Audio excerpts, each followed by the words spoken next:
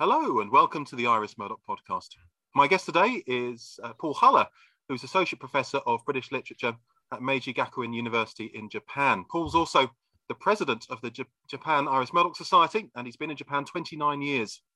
I'm delighted that, obviously, all things being equal, he's going to be our first keynote next year at the Murdoch Conference at Chichester. He's published widely on Murdoch. He's got some work coming out next year with Palgrave Macmillan. He's also had in the past 2 volumes out, 1 occasional essays and 1 poems by Iris Murdoch, both limited editions, but I think you can just about still find them online. He's also an expert in the poetry and life and work of Christina Rossetti. His latest work on her came out in 2016. We Found Her Hidden, the remarkable poetry of Christina Rossetti. And he's also a widely published and very well respected poet, and his latest collection, Climbable, came out in 2016 as well. Paul, thank you so much for coming on the podcast. It's great to have you here. I know we're going to be talking, expansively about your life and work and about Iris, but could you start off with telling us a little bit about your early life and about what literature meant to you growing up? Well, thank you, Miles. It's very, very kind of you, and it's a real delight to be with everyone who's listening. My early life, well, I was born in Yorkshire, in Ripon, just outside Ripon. We lived when I was my first few years. My parents were farmers. My father later had a little flower shop. He was a landscape gardener. My mother was an auxiliary nurse, so I wasn't really from what you might call academic stock. But my mother was a wonderful woman who was all about a kind of, I suppose, an old idea of betterment through literature. I mean, she just used to buy me so many books, all the classics. The Woolworths, the checkout till always had these very horrible kind of paper, Robinson Crusoe, Treasure Island, classics, and she got me all those.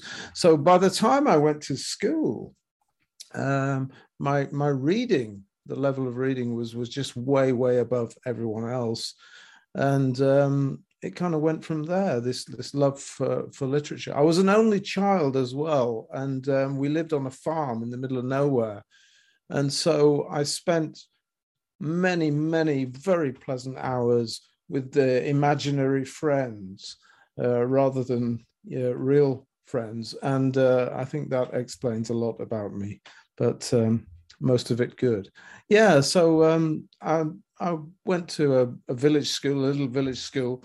At the age of 8, 9, perhaps 8, we moved into Ripon, which is apparently the smallest city in England. I think it might well be. Yeah. It's a cathedral city. It's a beautiful city. But to me was the bright lights, of course, at 8 years old. Bright lights of Ripon. Well, it's the bright lights of Ripon, and I never looked back. And I ended up I was very lucky. This was the last gasp of the 11 plus, I do believe, when I was coming up to 11. And they'd built a new school across the road from where we lived. And I ended up there for my last year before the 11 plus. And only 2 of us were selected to take the 11 plus. And I was the only one that passed. And even now I feel guilty about that, because the girl who took it with me was much brighter than I was. But she never got through, and I did. And because of that, I went to Ripon Grammar School, which is one of the best. Of course, I'm going to say this, but it's a wonderful school, and I encountered some absolutely brilliant teachers there, who two of whom, in fact, I'm still in touch with. In particular, my English teachers, who inspired me and encouraged me to pursue an interest in literature. Unfortunately, when I was in my teenage years, when I was at the grammar school, both of my parents died. And of course, that was very traumatic. And I kind of threw myself into literature. And it became my best friend and still is. And at that time, were you writing poetry then, short stories, or was that I something that started much was. earlier? I was. It's one of these predictable narratives, perhaps, but I was kind of bullied a little bit at school because we'd come from the real countryside. You know, I was kind of country bumpkin, and I was kind of picked on a bit, but I was certainly not physically capable of fighting back, but verbally, I always found that I was able to use some kind of wit as a means to basically make the people who were trying to bully me look not so clever. And I started writing stuff, and I had stuff a bit like Iris, really. I suppose I had stuff published in school magazines, and I was always very much enamored with the lyrics of the pop music I was listening to at that time too, as much as written poetry. And that became something. So when it came time to choose university, first regret, I was very much encouraged to sit Oxbridge, but of course, you know, this kind of country bumpkin from Ripon, I just assumed that was beyond me. And so off I went to Edinburgh University to study literature, where again I met wonderful, wonderful teachers, and also got involved in a very creative circle of people, poetry and also music. Yes, I think some of those people are now pretty well known, aren't they? Oh, well, we had a fellow that used to sometimes kip on our sofa whose name was Irvin Welsh. I think he did quite well. Ian Rankin, a very good friend of mine. I do know Irvin, but Ian Rankin is a really very good friend of mine. He was a year above me at Edinburgh University, and of course he's now a very successful crime novelist and still a very nice guy. And lots of others. I mean, I got involved in music, playing music, and also writing about music. Actually, I stayed at Edinburgh to do a PhD, and not being very clever with money, I ended up having to take about 18 months away from actual study, and I got a job, and the job I got was editing a music magazine, a national Scottish music magazine. And so I made lots of friends in the music business too, and also had a couple of very unsuccessful bands of my own. And that was in the 90s? That was in the 80s. In the 80s? Right. I'm older than you think. I'm older than you think, Miles. So who are you writing about then? Who are you knocking about with? Oh dear. I suppose the 80s was a very good time for Scottish music, and I was really well placed in Edinburgh, Glasgow, of course, as well. You know, they had the kind of postcard movement, the 80s in Edinburgh, the fast records, the Fire Engines, Jesus and Mary Chain, Simple Minds, the Cocteau Twins, lots and lots of really incredible. Love and Money, Friends Again, who've now become the Bathers. I mean, you know, I could go on all night, but I had many, and Goodbye Mr. Mackenzie, who were one of the most underrated acts. One of my best friends, Martin, was the singer. Shirley Manson was with them, and she went on to be the singer in Garbage, of course. Yeah. You know, she's very well known. Yeah, and Edinburgh, the music scene, also the literary scene there was like a little village, and we just all knew each other. Sure. We just all hung around together. But academic life came calling again, and you went back to it. Well, I kind of I dillied and dallied so long with my PhD, having to take this time out to earn an honest crust, to put money back into being able to pay my rent, that by the time I actually got my PhD was 1992. Mm-hmm. And yeah, so by then I was 28. I was 28, and I was doing very well with the music writing, music journalism. I did a little radio show once a week, and I was kind of getting flown around to interview, do features on U2 and things like that. But I kind of realized it was a young man's game. And also, the more I knew, the more I found out about the music business, the more I realized there wasn't really a big connection between talent and success, let me say, to put it kindly. Okay. So another thing I also realized was the more I worked on my PhD, and I had part-time tutorials at the university. I was teaching Shakespeare tutorials. The more I realized that actually it was written poetry. It was the written word in which I was more interested. Yeah. So I made a very conscious decision to knock the music journalism on the head and look for an academic position. Unfortunately, at that time, Margaret Thatcher, who was a great woman in so many ways, was making it very difficult for a person such as myself to find full-time employment in the academic world. And fast forward a few months, and I started applying for jobs overseas. Mm-hmm.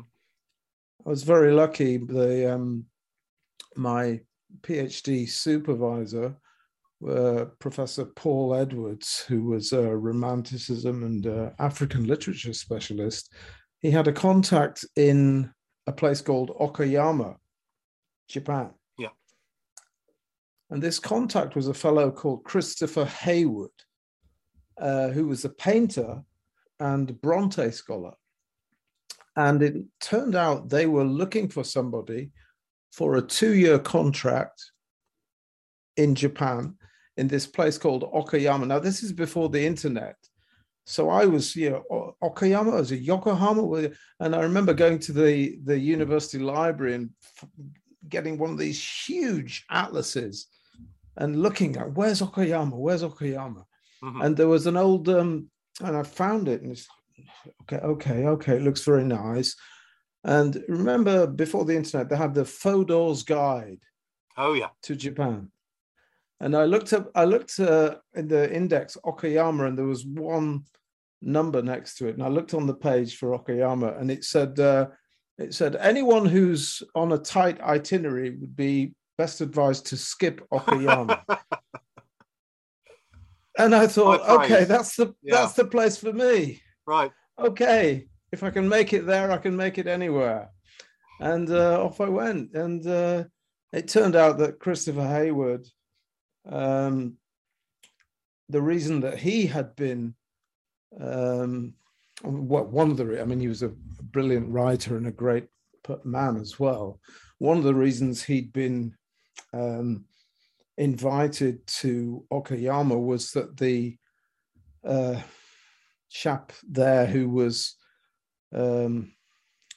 inviting people, academics from overseas, was a fellow called Yozo Moroya, Professor Yozo Moroya, who was Japan's Iris Murdoch specialist. And there we are. Here we are. We've finally come to the point. And I got this 2-year contract in Okayama, and off I went. So yeah, you obviously mentioned Yozo's so important to your academic career development, and of course became such a good friend of yours. But where does Iris fit in? Did you read any Iris at Edinburgh, or was she just a name amongst many? Yeah, a name amongst many. I focused in Edinburgh on Victorian poetry. Mm. I mean, the when I after the first 4 years there, the Scottish MA, I was deciding, what to do. I knew I wanted to continue and do a PhD. And I was actually Kenneth Fielding, who's a Dickens scholar there, who's very, very kind to me. And I think he was friends with Stephen Gill, who was at Oxford. And there was this plan for me to do a PhD at Oxford, but it was on the condition that I studied Dickens. Right. And I was really, really determined to do something about Christina Rossetti. Mm. I'd been introduced to Christina Rossetti actually just after my mother died. One of the teachers I spoke about at Ripon Grammar School gave me a book of selected poems, Christina Rossetti, and said, "I think you might like these." And I was 14, and since that day, I remember it in the school library. It was raining outside. Rugby was cancelled, and I sat there and read these poems, and I thought, okay, this is it. So I was determined, and there I was. So I ended up doing a PhD at Edinburgh. Sorry, what was the question? I've forgotten what your question was. We're talking about Iris. When did you first come into contact with Iris? Oh, that's the point. That's the one. That's the point. Well, in Edinburgh, Iris really was one novel. I think The Bell was on the reading list for one of the outside. As I said, I was focusing on Victorian poetry. Mm. And in the last year of my Scottish MA, The Bell was one of the optional texts, and I didn't read it.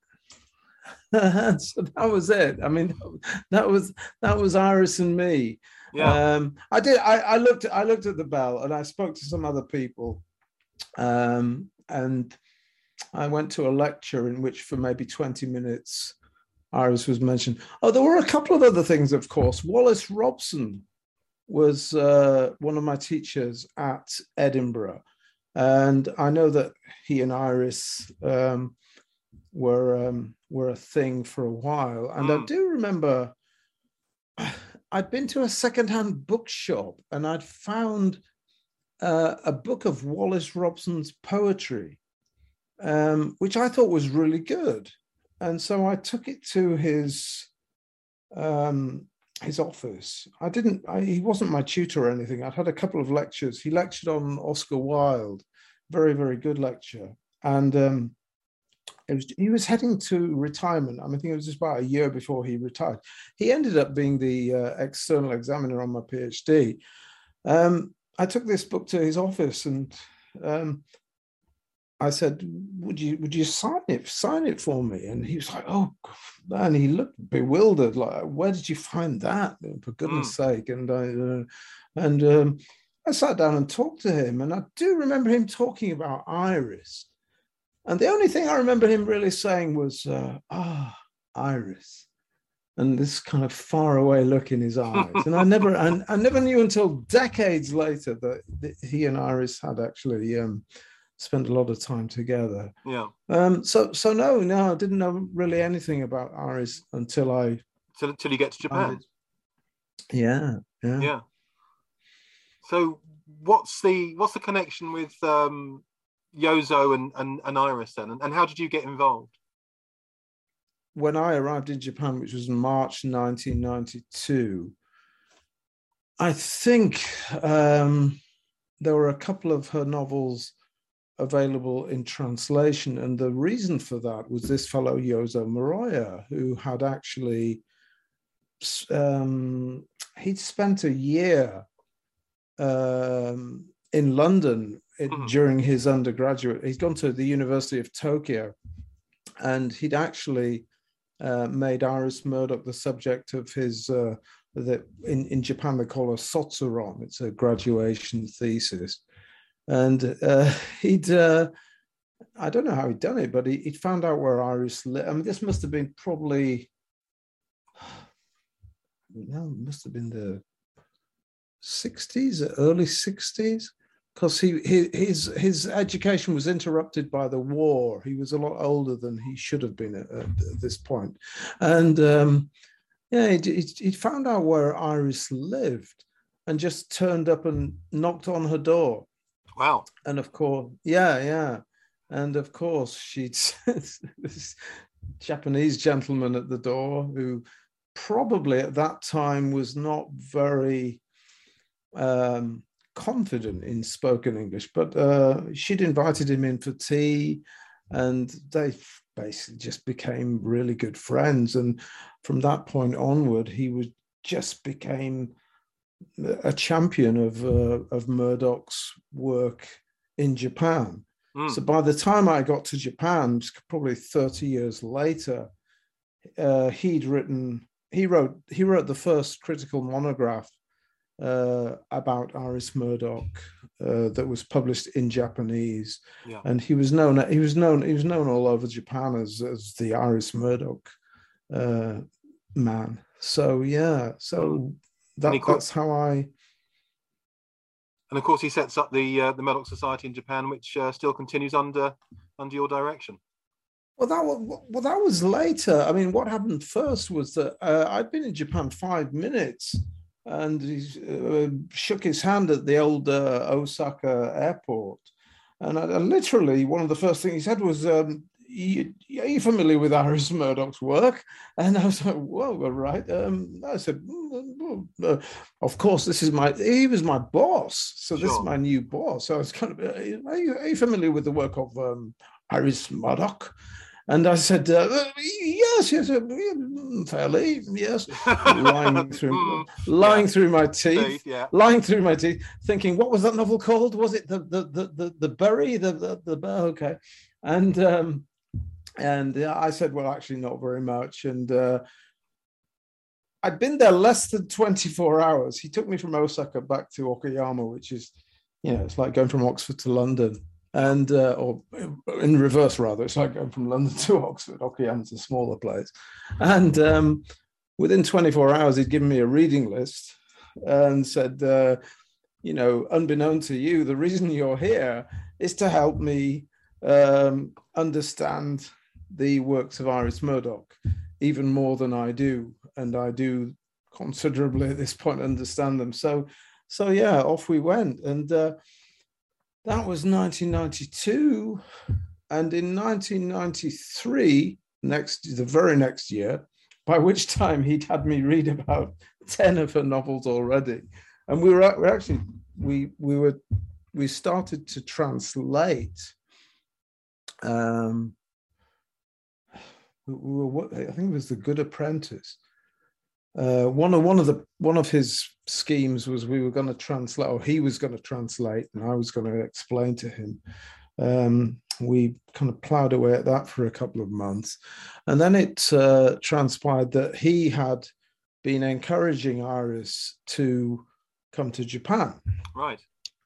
And John Bailey and Iris indeed did come to Japan on a British Council tour. And I know that Iris, accompanied by John, spoke in Kyoto, which is just an hour up the train tracks from Okayama. But they spent 2 days in Okayama, which is kind of, it's like nowhere. It's like visiting the UK and staying 2 days in Ripon or something. It was purely because of this, the Yozo connection. I really think Iris regarded Yozo as a real friend. And and so that's when I met them. What was the first meeting like? Yeah, well, this thing about they say don't meet your heroes, because they'll disappoint you. Well, I was really lucky because at that point they weren't heroes of mine. I didn't know enough. For me, it was just okay, and I really. To my shame, I suppose, I really didn't realize, even though at that point I'd read a few of her novels. I really didn't realize, put it kind of, what a big deal Iris Murdoch was. And they turned up in Okayama, and Yozo Moroya, he said to me basically, okay, you're going to look after them for 2 days. That's your job. You're going to take them to Kyoto. Mm. And I was like, oh, okay. And I just thought they were brilliant. I mean, I just thought they were wonderful.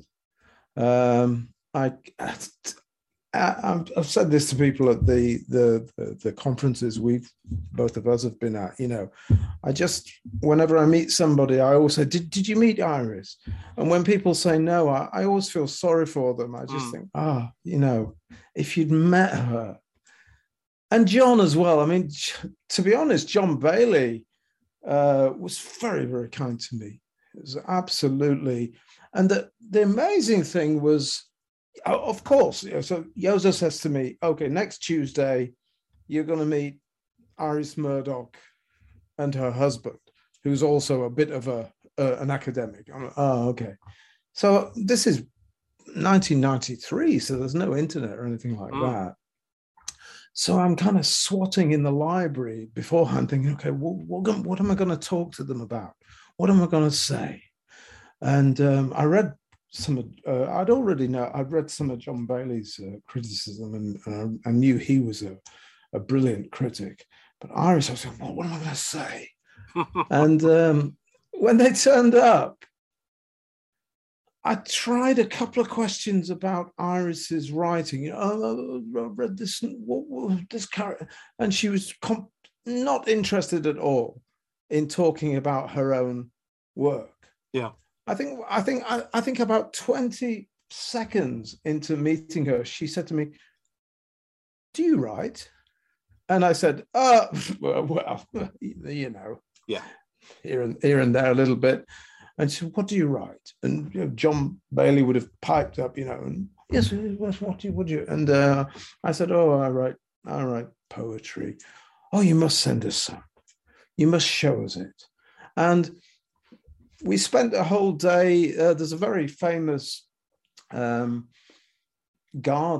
in Okayama. Okayama is quite well known. It's quite famous. It has one of Japan's 3 most beautiful gardens. And we took them, it's called Korakuen. And we took them there, and we spent a whole day there. After that, we had a kind of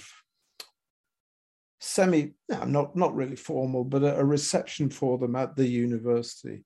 And I think it was meanwhile, back at your question, I think it was from there that the idea of this kind of Iris Murdoch, firstly, it was a reading circle. It wasn't a society. It just so happened that Yozo Moroya at that time was really exclusively accepting students to study Iris Murdoch. Yeah. So he just decided, okay, I'll have this once weekly reading circle. And of course, I wouldn't say press ganged. I was invited into it as the kind of go-to guy for cultural topical references, and having met them, they came to this semi-informal reception, John and Iris, and they were incredibly charming and just very, very just lovable in so many ways. And that's how the Iris Murdoch reading circle, which became the Iris Murdoch Society, began. And after that, we took them to Kyoto, which was a British Council formal affair. But I went for dinner with there was also a poet, Mark Ford, who's a very, very good poet. Also, I think London Review of Books. He's on the staff there at the moment, and he was there too. So yeah, that was the first time we met them in Japan. And as you say, they're interested in your work. You send them some poetry, and it isn't just a kind move. They really do appreciate your work, recommending you to publishers, and ultimately writing the blurb for your first book. Yeah, it was. Yeah, I sent. Yeah, yeah. They said, oh, send us some of your work, and of course, um, this is before email. Obviously, they wouldn't use email anyway. But I kind of went back in the blind panic and desperately tried to brush up some of the little poems I'd written in to make them presentable. And I sent um, half a dozen, I think, to them, and just thinking that'd be it. I'd Mm. they'd never darkened my doorstep again. I was outed as the talentless dilettante. But next thing I knew, letter from John, almost by return. Iris and I love the poems. We've recommended you to William Cookson at Agenda. You'll be hearing from him shortly. The next thing, I get a letter from William Cookson saying, would like to accept, I think one, or was it, I think it was two of your poems for the next issue of Agenda. And off I went. And then the next thing was I was offered a very small, a very good Scottish press, Dionysia Press, offered me the chance to make a book, and I just very cheekily mentioned this to John in a letter. My correspondence was I think almost exclusively with John rather than Iris, and said, very awfully cheeky of me, but would you say something for the back cover? And I got back something from him and something from Iris, which is ideal. Yeah. And to this day, still the best thing about my book. Many people might say, but it's just incredible how generous and the kindness.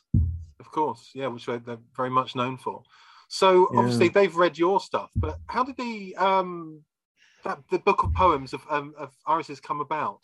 Because of course you did that in tandem with Yozo, and I think obviously listeners will be really keen to know more about that, and also about the occasional essays that you put together.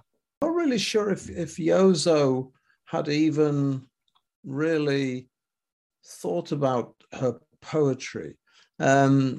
Yozo was a prose man. He was interested in 20th century Japanese novels as well as Iris, and a lot of his work was finding connections, kind of Zen stuff between the two. And so I don't think he was really interested, shall we say, in her poetry till I turned up, and I was the poetry guy, and so all of a sudden he pulled out some old letters, or I can't remember what it was, and he said, "Oh, Iris writes poetry. I wonder if there'd be any chance of getting some of it. Would you?" And I said, "Well, of course." And so we'd gone, I think 1990 was the same year, 93. They came to Okayama, I think, in the spring, and in the summer we went to Oxford, Yozo and I, and we met John and Iris again, through the auspices of Christopher Hayward, who had a house in Oxford very close to the Bailey's house, and had them round for drinks and dinner, whatever, quite often. They were good friends, and we met them a few times, and it had been mentioned in Okayama. I think the subject had, Iris had said, "Oh, I write poems." I think she says, she said in an interview in The Guardian in 1980, she said, "I don't think I'm really a poet, but I can occasionally write a poem." And she said much the same thing when we were talking to her in Okayama about it. But it turned out, she said, "Oh, well, actually, I have over the years had kind of a couple of dozen poems published in various places." And so Yozo got this idea of, okay, why don't we make a little book? Um, and I think in many ways for him, it really was. It was almost like he was giving, it was a gift to Iris. He had this idea that he'd make this very special limited edition kind of coffee table book.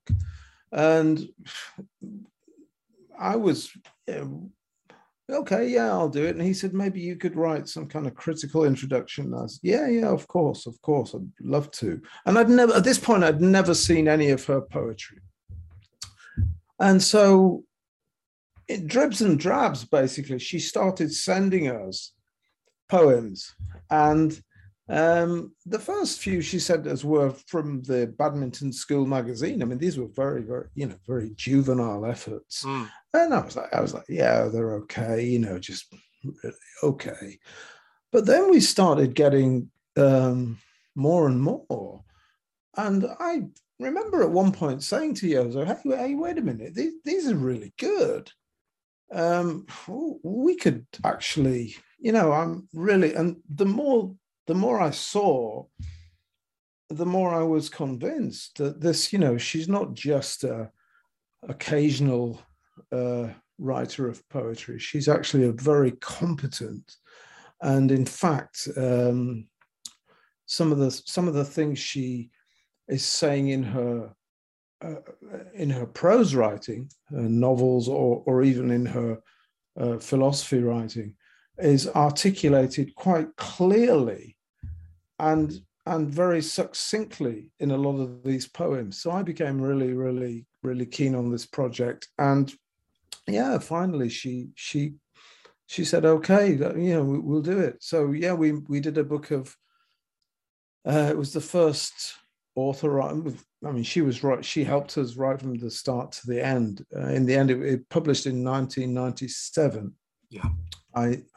I heard you say earlier that there are a few copies online. I would warn people, don't go looking online, because you get copies for like $500 or something. They are quite dear. Yeah. I mean, do you think we'll ever get a reprint? I don't think it's necessary for a reprint, but what I'm trying to do is to contact the publisher. I am sure that there are copies somewhere in a warehouse. Okay. I think we did 500 of the poems and 500 of the occasional essays book as well. Yeah, and I'm sure that there is still residual stock, and I will try my best to make sure that is made available at a reasonable price in the very near future. That'd be great, because I know there's people listening that would very much like a copy. Thankfully, I have one, but some people. Well, yeah. So if anybody is listening, please, the Facebook page, the Iris Murdoch Appreciation page, I'll be putting something on there, I hope, fairly soon. Excellent, and maybe we can have a few copies at the conference next year as well. That'd be great. So, was the occasional essays book done at the same time as the poems? Well, that was we did the poems, and the essay I've written for the Iris Murdoch's Literary Imagination, which I hope will be coming a couple of years, maybe. Paul Grove? No, out next year.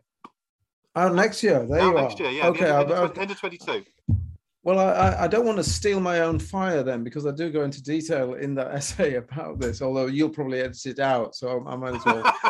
You never know. I might as well. But your Francis will probably edit it out, so I might as well blab. But yeah, I got the midway through the poems. I did get the feeling through our work with Iris. I did get the feeling that. And this troubles me.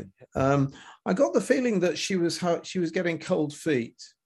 There was a lot at stake for a writer of such reputation and renown, to suddenly have these poems, some of which were written by a schoolgirl, to have these available. And yeah, the proviso was that we would publish it in Japan. She was very clear about that. And I got I mean, we met her a few times after that, subsequently in Oxford. She never came to Japan again, but we met in Oxford and talked. I got the feeling she, she was kind of going along with it. But anyway, it came out, and unfortunately, by the time it was published in '97, and I remember we went to, it must have been the summer of '97. We went to Oxford, and we kind of, Yozo was very excited. We're going to present her with this this book that we finally managed to, and it was a beautiful book. Anybody who's seen it will know it's a beautiful hardback with a watercolor painting on the front, which was done by Christopher Hayward, and it really is lovely. It's a lovely book.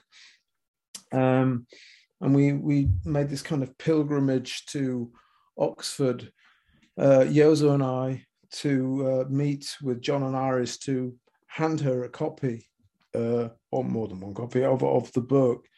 And that was the first time that I'd been in her presence where I realized she wasn't well, shall we say. And I was just looking before we spoke tonight. I have a few books that Iris signed to me that wrote to Paul Hullah, blah blah, and I found the copy one of the copies that we took that in the summer of '97, and she signed it, and it's just very clear from the handwriting that she was at that point struggling.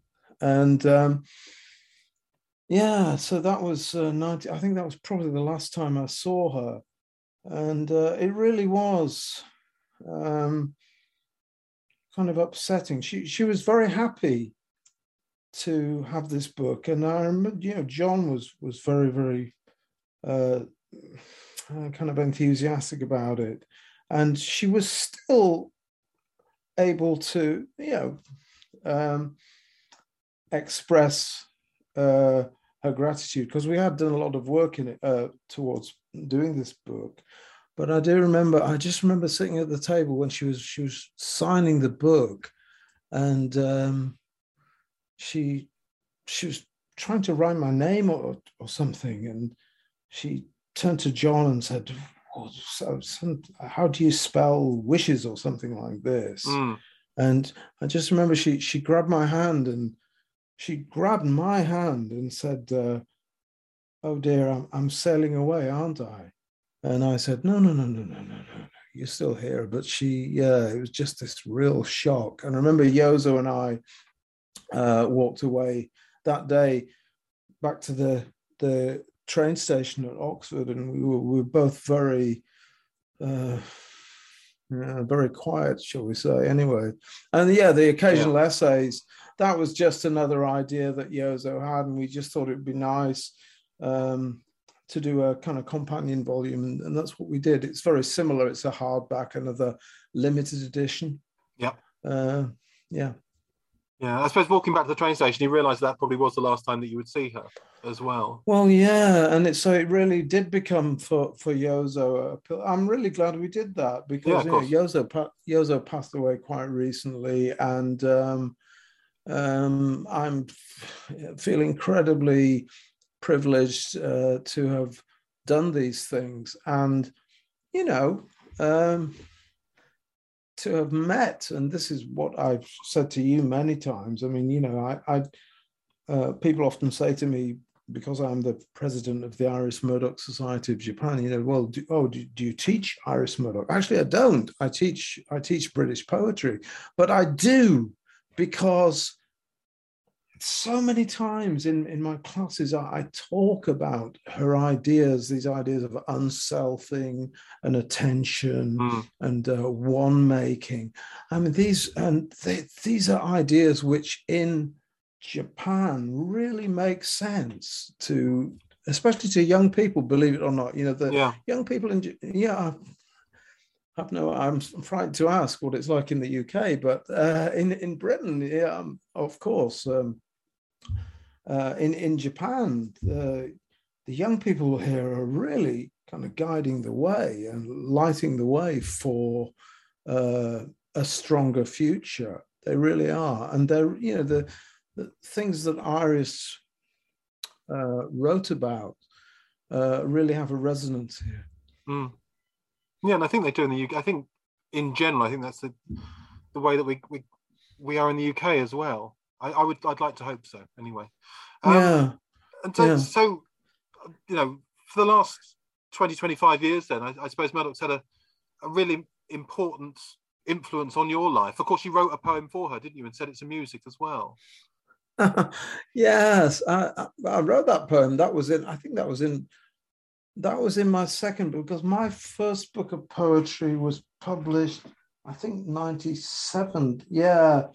So the poem that I wrote for Iris began that day that we met her, the last time I saw her, and it's about losing things and how much it matters.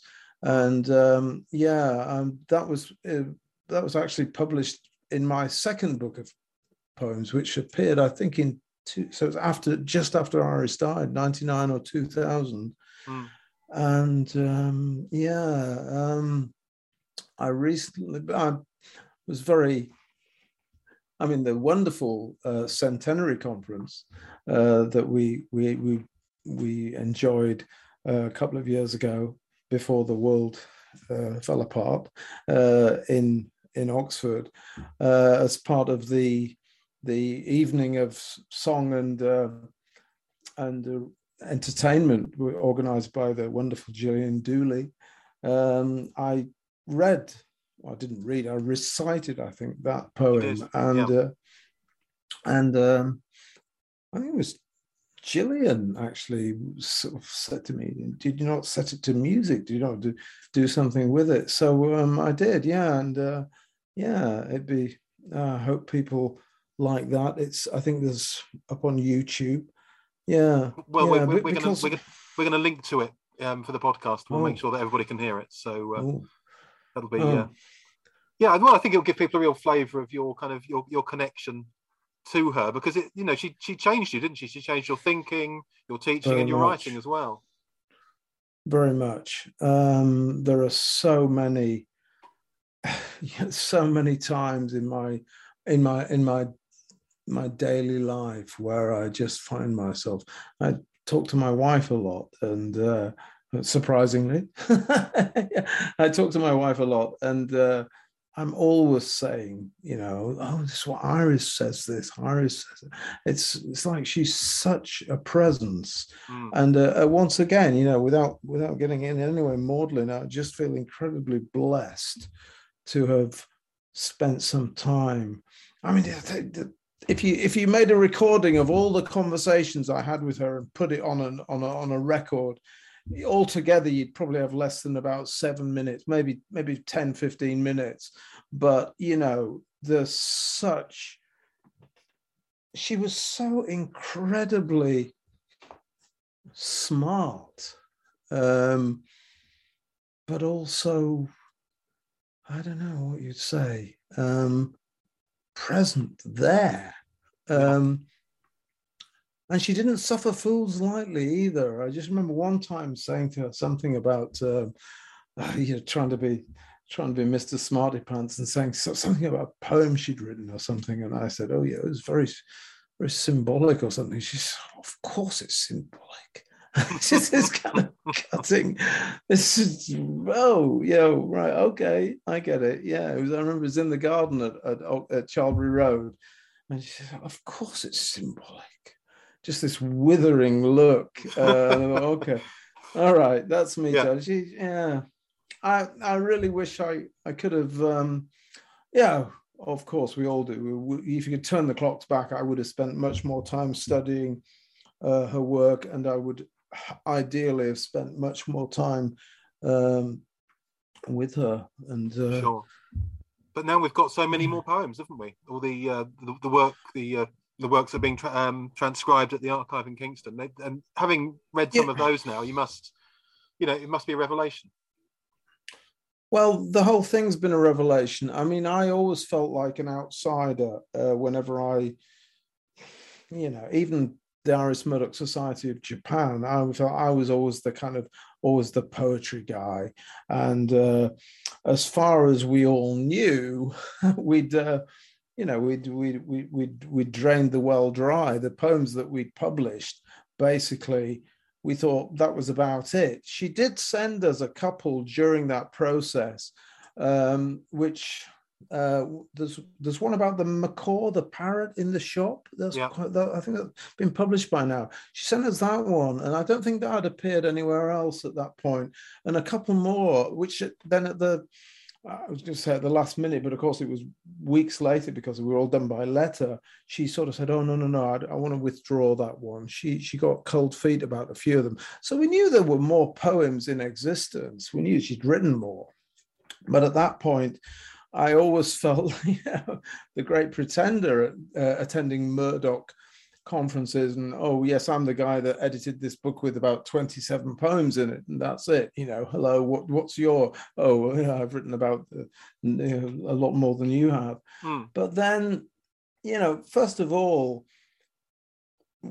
and something I do sincerely believe is that getting involved in the Iris Murdoch Society with you and Francis and Anne Rowe in particular. Yozo and I actually met Anne Rowe in the UK on one of his visits, and I've met so many wonderful people that it really has given me such pleasure to have seen the world through the eyes of what I might call myself a Murdochian for the last possibly 20 years. And then suddenly we find out that there were these 13 notebooks full of poetry under the bed, or where, I don't know, you found them, didn't you? Was it you? No, they were gifted. Right. To the archive, yeah. And so since then I've very, very kindly been sent some transcripts. And beyond my wildest hopes, there are so many wonderful poems in there that I'm sure anybody, any of your students, any scholars who are interested in working not on the novels or the philosophy but the poetry, there's so much more to be said. Oh, sure. Yeah. So much, so much rich material there for discussion. It will take us through, take us a long time to work that into our thoughts about Murdoch's entire literary scope and scan. Really, the problem. If I might, point out one thing though, the problem is she was too good. She's too good a writer, because there are so many different styles within the poems that she wrote, and she, like probably all poets, she began basically, writing poems in the style of certain people. I do think there was during the 1970s. She was a very prolific time for her, if we look at the notebooks and the stuff that she wrote. And there was a time when she really hit her game, and there are so many. There's some wonderful poems. There's anybody who's listening to this who's never read any of her poems. There's a poem called The Brown Horse, which was written for Emma Stone. And that is just a great poem. And I'll stand up and have fisticuffs with anybody who says it isn't, because it's just a marvelous poem. And in that, it's a one-page poem, 2 pages maybe. In that poem, you get encapsulated many of her ideas about unselfing and attention Yeah. And there's this idea, the idea that love can be a kind of realism. This is one of the things that characterizes Zen as a form of Buddhism, is that it's influenced by Chinese Taoism, which puts a focus on authentic experience. People think Zen's all kind of like airy fairy stuff, but it's a kind of realism. It eschews miracles and wonders for real life, and you get that in that poem, The Brown Horse. You get all that. Well, I'll make sure that it's available for people to read online as well. Yeah. So there'll be a link in. Let's do that. We will. Paul, it's been a fascinating evening talking about Iris with you. Thank you so much for coming on. Obviously, really looking forward to your keynote in June in 22. Yeah. And to reading your new work coming out with Palgrave next year. Thanks again, Paul, and thanks to everybody for listening.